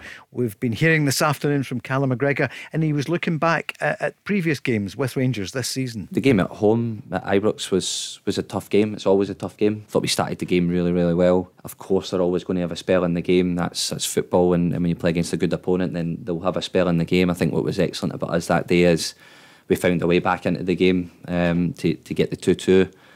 And then the semi-final, I thought first half we were excellent. Second half again, they come back into the game. So, you know, we expect similar. At the weekend, they're a good side with decent pedigree in the last couple of seasons. So we have to respect that, of course. But, you know, from our perspective, I think we have to approach the game the way that we want to play. Because they never change, do they? Celtic don't. Kyogo, outstanding. You mentioned him just before the break. 26 goals in all competitions so far this year, and the manager's been paying tribute to the Japanese striker. Yeah, he's always so important for us. You know, he plays a really vital role in the team in terms of being the central striker, to be in the box and finish off the chances that we get. Like you said, always good for him to get his first sort of derby goal, and then backs it up in the cup final. So he'll be feeling good about himself. As is everyone else, to be honest. We're in a good place. So, you know, come Saturday, we've done the preparation and we have to be ready to show up and put on a performance. From Callum, let's go to Sean, a Celtic fan on the line. Good evening, Sean. Good evening, guys. How are we doing? Hi, Sean. Yeah, hi, Sean. Pretty good. How are you feeling? I'm good, feeling positive, and looking forward to the weekend. Looking forward to hopefully a convincing win, or even just any old win will do me lovely. Any old win. What do you want to say about Kyogo, given that Callum McGregor was speaking about him there? What thoughts have you got about the striker? Oh, he's brilliant, but he's brilliant in one sense, and then he's so frustrating other times. There's so many chances that he's missed. That one in particular at the weekend, the other at Ross County. He's got the whole goals and he put it by the post, but see if he's clinical at the weekend, all's forgiven. That's when it matters. Kenny, how does that happen? And it's dead easy when you're watching it on the telly, but as a striker, you know, the best players in the world miss chances. Look at the two of the greats that have ever played, Ronaldo and Messi. I mean, you watch them, they'll miss opportunities. Strikers, they're always going to, I mean, they have to keep putting themselves up, you know, to miss, you know. I mean, like Super Ali would always say, if you get him 3 good chances, he'll give you 1, you know. I mean, it might turn out to be 3 one day, it might take 8 chances to get a goal another week, but I mean, Kyogo, I mean, the one thing I'd say about it, again, being the kind of player that I was, that he needs service, you know. Kyogo's no the player that's going to take the ball and go beat players and things. He's got incredible movement. Andrew's talked a bit about that in the last month, and how he maybe feels the players maybe need to try and serve him maybe a bit earlier and maybe a bit more. But what he is, he's perpetual movement. He's always a threat. You know, it's not just one movement or two. Sometimes it's 4s and 5s, and he's a constant threat. I mean, you've got the guys that we've mentioned, your Hatates, your O'Reillys, your Moyes, your Jotas, your Maedas, your Abadas, your McGregors, all pulling the strings to go and serve him and provide him with opportunities. He is going to put them away more often than not. And you say, I mean, I watched the game last week, and it was a chance to think, oh, there you go, it's 2-0, and it could have been a big chance, you know. It could have been a big one, because if you just never know when Ross County could have nicked a goal for a mistake or a set play, and it could have been points dropped. So it was a big chance. Obviously they went on to win and they got the later goal which sealed the win, but it was a big chance, but it wasn't costly, you know. That's it. So like Sean saying, that he'll be all forgiven if he can go and get a goal or 2 at the weekend. And Stephen, how do you defend against him? He is so difficult to pinpoint. He turns up everywhere. Kyogo. Yeah, and I think especially his 2 cup final goals are the goals you'd associate with Ange Postecoglou and the style, and Kyogo just fits it like a glove in that way. You're always threatening him behind. He's almost waiting offside for that ball squared across. Last week I agree with Sean, he was a bit under par, but it was maybe his first under par performance in months. He does miss chances, he does, but he gets lots of chances. I mean, even in the cup final I think he had probably as many chances as he did touches. He's just that type of striker. He's always in that position, and he'll just be back for more. Obviously Big O, who came on in the game, had a positive impact, and I think that was a big positive from last week in terms of what they lost with Giakoumakis and the strength and power of O coming on. Sean, what are you thinking about Hatate, Greg Taylor? And they've not been spotted in the video, but I mean, we've not heard anything yet. So I've not heard anything. Yeah. I'm going to have the old saying that no news is good news. I hope there's going to be a late curveball and the 2 of them are going to be starting, but it's a tricky one, because you could arguably say that the 2 of them have been Celtic's 2 best players of the season. So to have the 2 of them missing is a huge blow, is a very, very huge blow. But I think I'm actually thinking that the Greg Taylor one is more of a blow than the Hatate one, because I think the thought of Bernabei playing it's given me the fear quite a bit, to say the least. I know he scored a cracking goal at the weekend, but I think he's very raw. And I know that down that one side, you've either got Sakala running at him or you've got Tavernier overlapping. I think it would be a good watch for me. All but right. I think Greg Taylor's massive. The link up with Maida down that one side, I think going forward and defensively, I think the composure he brings to the back 4, I think he's equally as massive as Hatate, if not even more. Right, there's lots of speculation about it. Now, this is Sunday afternoon, but Ange Postecoglou, after the game, spoke about Greg Taylor briefly. Yeah, I think it's just a dead leg. I think it got a bit of a knock and he's struggling with it, but nothing too serious. So, Stephen, speculation, but you would expect him to play. We don't know. What about Bernabei, though? He took his goal brilliantly, but that's not the point that Sean's talking about, is it? Yeah, he looks very, inconsistent up and down. Does great things like the goal at the weekend. Seems quite rash at times defensively. Ange didn't trust him at Ibrox in terms of we went with Juranovic on the wrong side, so I think that tells you something. I agree with Sean. I think Hatate's levels have been real top drawer. They think he's only been playing a few years, but I think the drop off from Hatate to your O'Reillys, Moyes, Turnbull, Sawata isn't as big as the drop off from Greg Taylor and his performances this season to Bernabei. Kenny Miller, what do you feel? Yeah, but listen, we talked about it earlier in the show, and I still think just the influence that Hatate has. Listen, Greg Taylor would be a loss. Again, I've said that the way he plays in that system now and the energy that he brings to it, he's just adapted to it so great. Because a lot of question marks were thrown at him. when they signed. With that, 4 million was reported for Bernabeu in the summer, and I think if any Celtic fan would have thought, right, there's a position that maybe needs strengthened, they maybe would have pinpointed that. But what he's done is what you need to do when you're in these clubs. He's rose to the challenge of someone coming in for a lot of money that's going to try and take his shirt, and he says, I'm not giving my shirt up easily, and he showed his games went to another level. So it'll be a big loss, as would to Tati. I mean, again, Rangers fans going into Saturday hoping both of them are missing, because they are very influential in how Celtic play. What do you think of Haksabanovic? What do you feel about him? We mentioned him, we don't see him that much, but he's threatening to play more and more and be even more effective. He hit the ground running when he came in, and he's another one of a number of options in those wider areas for Celtic, and he's probably unfortunate not to play more, because of late he came on and scored 2 really good goals, almost identical, where he cuts in and he bends in. He had a really similar chance at the weekend against Ross County, and he ballooned it over the bar. You were just expecting him to slot it into that same corner. So I think he impacted the team pretty quickly when he came in. Looks a good player. Again, he's one of a number of options in those wider areas that are good options. Strength and depth in their squad is really, really good. It's going to be some game, isn't it? Sean, we're at that moment then. Have you got a final point? And what's your scoreline? What's going to happen by 2:15 on Saturday?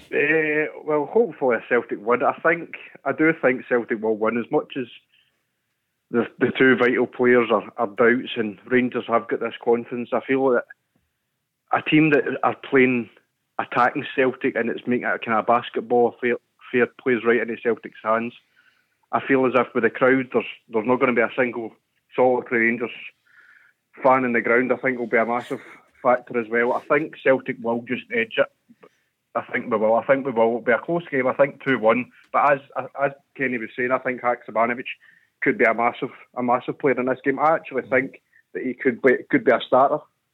I don't think he even could play in a kind of a wide role. I think he could play in the kind of number 10 with McGregor and Moy behind him. I think that could work, because I think O'Reilly this season he's a shadowy player he was last season. Well, Jazz is live on the text here, and he's saying no, that's not going to happen. But Stephen, Haksabanovic, could it be his day? Could he be on from the start? Well, I said on Tuesday, I think he's knocking at the door. Yep. I think he keeps coming on with impressive. He brings an energy. He brings a different type of wide play to Maida. He obviously get better close control than Maida. Obviously, Ange trusts Maida. I thought Maida was outstanding in the cup final against Tavernier. But yeah, he had a few games earlier in the season in a central role, and he played really well, and then he gets an injury. It has been that type of Celtic career for him. It's nearly got going. It hasn't quite.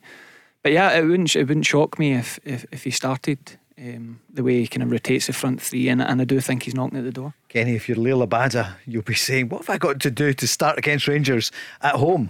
Yeah, I mean, he's another one that, again, he falls into the same category as Haksabanovic. Like, good player, probably deserves to start in most teams, and particularly in these games. I mean, he's been a big player in the Old Firm games of late, scoring a good number of goals. I mean, he's a different threat. I think that's the thing that Ange's got. He's got a lot of players, like Stephen says, and Haksabanovic is probably technically maybe the best one, alongside Jota, in terms of playing that area. Could he play inside as well? Absolutely could. Abada's direct, he's pacey, he's great movement, he's a constant goal threat. He has gave Barisic quite a tough time in some of the games as well on that right hand side. Again, that's why for me, as a Rangers, hoping Rangers can do well, that Abada's not playing. I wouldn't mind Jota on that side, who hasn't been playing great of late, and Maeda on the other side, because what you've got is Maeda's energy and his pace and his pressing abilities that are incredible, but he's not as technical as a Jota, as a Haksabanovic. Like, I wouldn't mind playing against him if I had a bit of pace like Tavernier has. So it'd be interesting. Again, everybody's got their own views on it. Obviously, the only one that matters is Ange Postecoglou. Like he says, he trusts Maeda, particularly in this game, and it might be genuinely right down to the fact that Tavernier is one of Rangers' biggest threats. He's one of their biggest suppliers. The energy and the commitment that Maeda gives to his team is maybe the reason he gets his nod in these games. Sean, thanks for your insight. Who would be your keeper of the season so far? Alan McGregor, I know you're a Celtic fan, or Joe Hart? Yep. Who would you go for?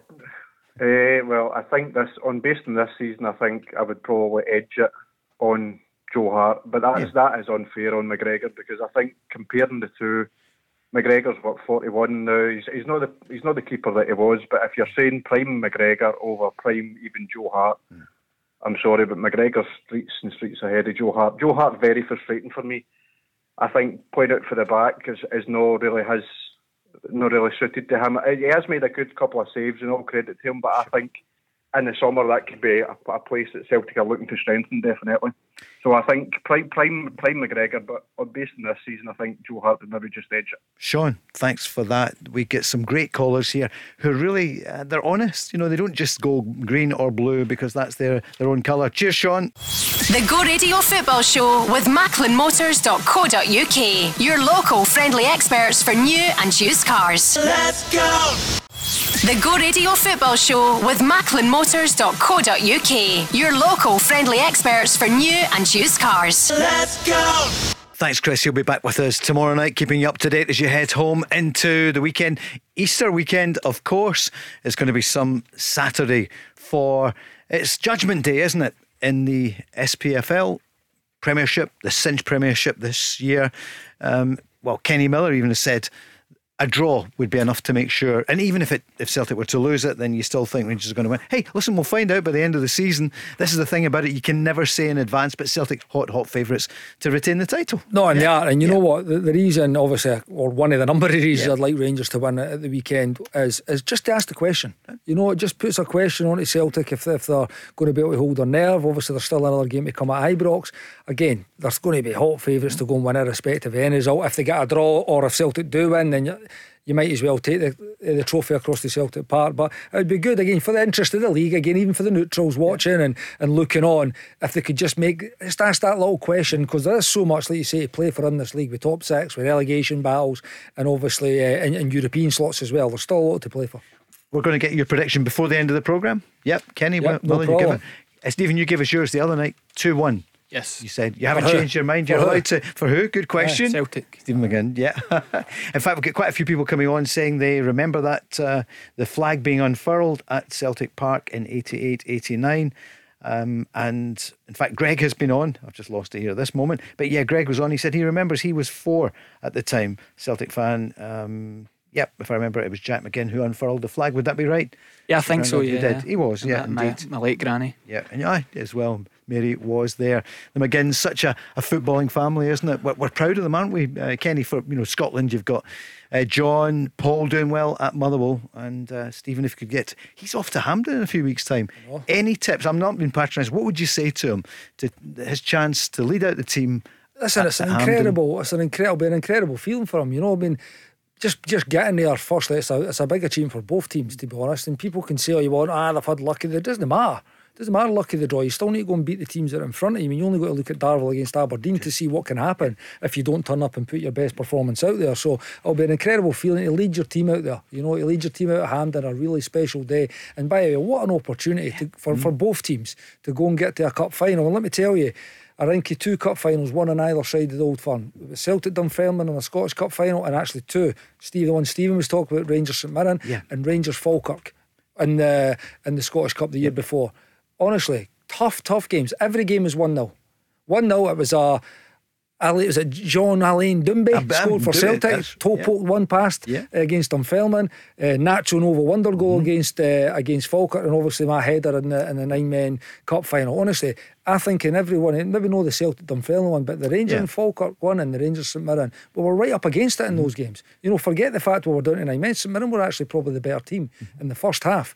So anything can happen on that day if the bigger team turns up and maybe doesn't put their best foot forward, and the other team are right up against it. They've got a chance, and the longer the game goes, the more chance you've got. You just never know. The Dunfermline Celtic game, that was a Scottish Cup final, wasn't it? I remember it. In fact, did Dunfermline not score first? No, it was 1-0. Was it 1-0? 1-0. So they didn't score first? No, they never scored at all.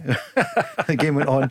I was out of the country at the time, but I do remember the game went on longer than you would have thought. It wasn't a walkover. Yeah, no, it was a late goal. I was saying it was the last 10-15 minutes or so. Okay. Kenny Miller, great memory for all these games. And Stephen, for you to create a memory, how are you feeling about the Cup semi-final? Can you allow yourself a moment to think about it? I better not say it on air because the manager's accusing us of having a focus on that semi-final because we haven't been at our best in the last few league games. But no, at the stage of the career I'm in, once you're dropping down the leagues, you're thinking that the chance to play in a Scottish Cup final is gone. And I mean, when the draw opens up, it has been kind. It's not been a smooth journey. I've been up at Wick, I've been to Alloa, been to Darvel, and then a home game against Ayr. It's been tricky in a travelling sense, but it's just a brilliant opportunity. Inverness being a division above, will go in as favourites, but it's not like if we'd drawn Celtic or Rangers, whereas you're going to have the game of your life. So it's winnable, and it's something we're really looking forward to. We'll be on the countdown with you, Stephen, all the way till then. But more importantly, Dunfermline this weekend. It's a unique game on Saturday. It's the first time I can remember there'll be no opposition fans at all at Celtic Park. I don't know if it's ever happened there. I know it did at Ibrox. Peter Grant played in that one. Callum McGregor was talking about it. We heard him earlier about no fans, and he was asked again, do you think there'll be an effect? What effect will it have, no opposition fans at the game? Yeah, of course it's different. It's a hard enough fixture to go there with fans, never mind without fans. So of course the place becomes more hostile. We'll be looking to use that to our advantage, of course, at the weekend. So it adds something extra. Of course the game's difficult anyway, but you have to go in with that sort of siege mentality that it's you in there against everyone else and trying to pick up a result. So hopefully we can harness that energy in the stadium and use it in a positive for us. So of course it did happen last season, didn't it, that there were no opposition fans. Is that going to be a big point? Well, we'll find out. Kenny, we spoke to you about it earlier on. Can I ask you in the last couple of minutes then, what about the managers then? So we've talked about all the key players, but Michael Beale's done next to nothing wrong since he arrived. Ange Postecoglou can do no wrong, with Celtic since he arrived. What do you think about the battle between these two for the game tactically? What's going on just now, and will they have surprises for us? I wouldn't think there'll be too many surprises, both in kind of tactics and team selections. I think it's small details. It's small details in these games, and I think that when you're in Scotland, you come up against each other so often. This will be 6 Old Firms that we've had this season, so the team's inside out, the manager's inside out. I think what we're very, very fortunate at the moment is we do have 2 strong teams, really good teams. We have 2 really, really good managers at the helm of these clubs as well. Again, it's an intriguing battle how it's going to come. I think there'll be more questions about Michael at the moment, about how can his team improve on the performance, definitely for the cup final. When he came in, obviously it was 4 or 5 games into the first one. I think Rangers were pretty good that day. In the second half, definitely. So it's a really, really good game, and intriguing encounter with 2 top managers. I know Ange has proved it, and he's got the silverware in his first 18-20 months as the Celtic manager to prove it, and Michael's still to do that. The thing for Michael is that he has got to show something in these last 3 Old Firms, because that is, and like I said right at the start of the show, and you're not just judged on your own progress and what you're doing at your own club, you're getting judged if the other team are doing better across the city, even though you have no control over what they do. So really looking forward to this game on Saturday. For Ange, what do you feel, Stephen, or the battle between the 2 managers? What are you looking? What are you thinking? For Celtic, Celtic going to play personnel wise, depending who's fit. If everyone's fit, it would be the Moy, Hatate and McGregor behind. I'm more intrigued thinking about what Rangers might do. I think there's a lot more options, a lot more thinking for Michael Beale. I thought in the cup final they went longer from the goalkeeper and from the defence than they usually do to miss out the Celtic press. Be interested to see if they go about that again with maybe the added legs in midfield. And did you feel that worked for them for a time? On the day on the cup final, no, I didn't. I thought Morelos looked isolated. I thought Celtic were able to let the ball go through to Joe Hart and start an attack again. Definitely in the first half, I didn't think the way they... It is, Celtic are really good at pressing, and they are going to press no matter what. So they thought, go the long ball, miss out the initial press and get up and support Alfredo Morelos. But in that first half especially, I don't think it worked. I think Rangers will have a lot more...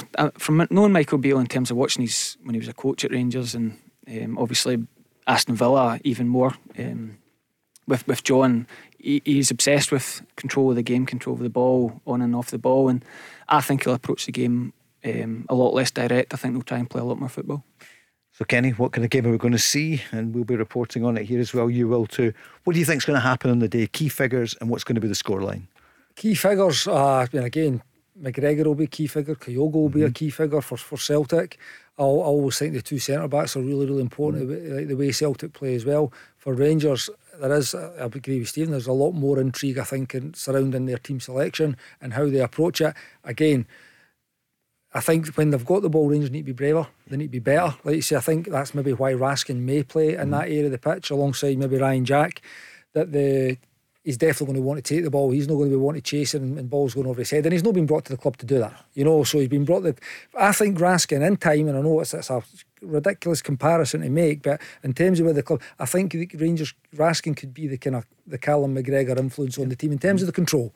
No, the quality's got a lot to prove before a hell of a lot to improve. And he's so young, and he's still a young player. But I think in time, for the games I've seen him so far, he has got that kind of control and influence over Rangers. So I'm thinking if he will play, and they will look when they've got the ball to be a bit braver. When they've not got it, they can't. I've said it every time these Old Firm games come along, they can't allow Celtic into their rhythm, they can't allow their flow again. But that might come into Michael's selection processes. Who's got the best legs to get pressure on that? How do we get pressure on about McGregor to stop him controlling the game? How do we get pressure on Starfelt and Carter Vickers to stop them getting to the halfway line and getting their team position? So much intrigue. Can't wait for it. Looking forward to 12:30 on Saturday. And your scoreline, what's going to happen? You know, I think it'll be a score draw. I've got it down here, Joe. Yeah. I think Joe said it when he came on.